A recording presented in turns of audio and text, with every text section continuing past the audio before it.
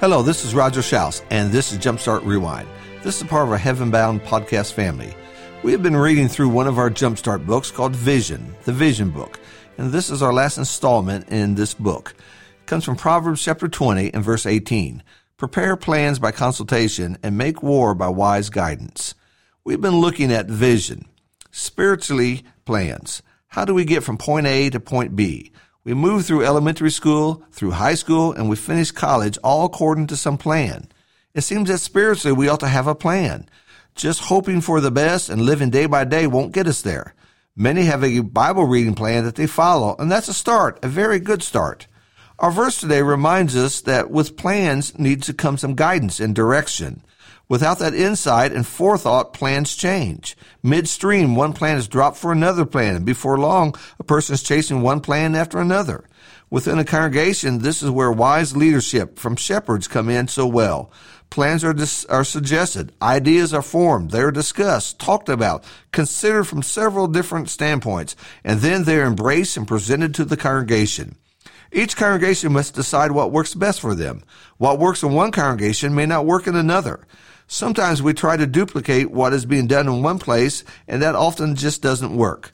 The personalities, abilities, and the needs are never the same.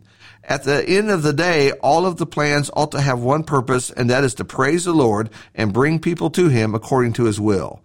So, one congregation may have two services on Sunday, another may not.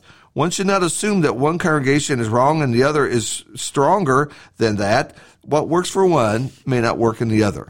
Each generation hands the next generation a model that they will use. What worked in one generation may not work in the next generation. Some may remember special meetings that lasted 10 days at church.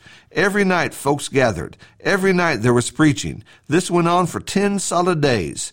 In some places, it went on for 2 weeks. That worked. It fit the people of that generation. Today, that simply wouldn't work. It wouldn't go over well. There was a time when preachers often preached well over an hour. Some even preached close to 2 hours. Every sermon, every time. It worked then. Today, that would be a disaster. Each congregation must look at what works best for them and understand what worked in years gone by may not work today. Make adjustments. Make plans that will fit the people today. Understand what we are handed as a model to the next generation, and they must do what fits for them. They will look at how they did things, and they must decide whether or not it will work. In all this, we're not talking about changing the message of God, but the methods of how we do things. There are some aspects of our worship that must remain, however, the how we do them. And what works best is a planning and a consideration that comes in. The goal in all of this is not to change for the sake of change. Sometimes changing what works makes things worse. The goal is developing a deeper faith in the Lord, preparing people for eternity. That's what drives the plans. That's the thinking behind all of this. What will help people be stronger in the Lord?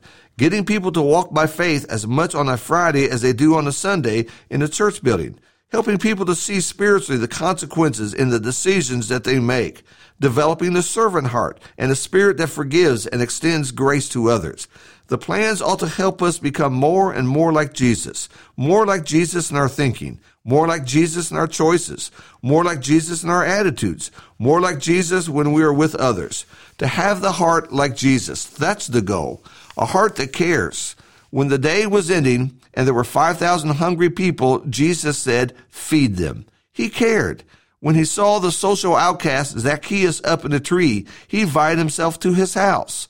After he healed a bent-over woman and a synagogue official blew a gasket because he became very angry because it was a Sabbath, Jesus defended her and called her a daughter of Abraham. Jesus cared. Jesus took action. Jesus stood alone. Jesus was a man of faith.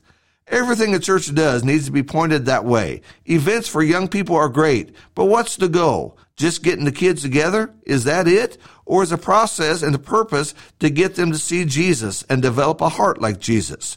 Some congregations have special sessions on marriage. That's great, but what's the goal? Keeping the members out of the divorce court? Or is it getting couples to live like Jesus? Putting grace, forgiveness, and compassion and holiness into marriage will make the couple be more like Jesus. The classes that are taught, the activities that are planned, the special events that are scheduled, all surround the idea of being more and more like Jesus. The more we're like Jesus, the less we'll fuss with each other. The more we're like Jesus, the less we complain and talk about ourselves. The more we're like Jesus, the better we become. Make plans, but make them with the eye towards getting folks to be more and more like Jesus. It's all about vision. Thank you so much for listening.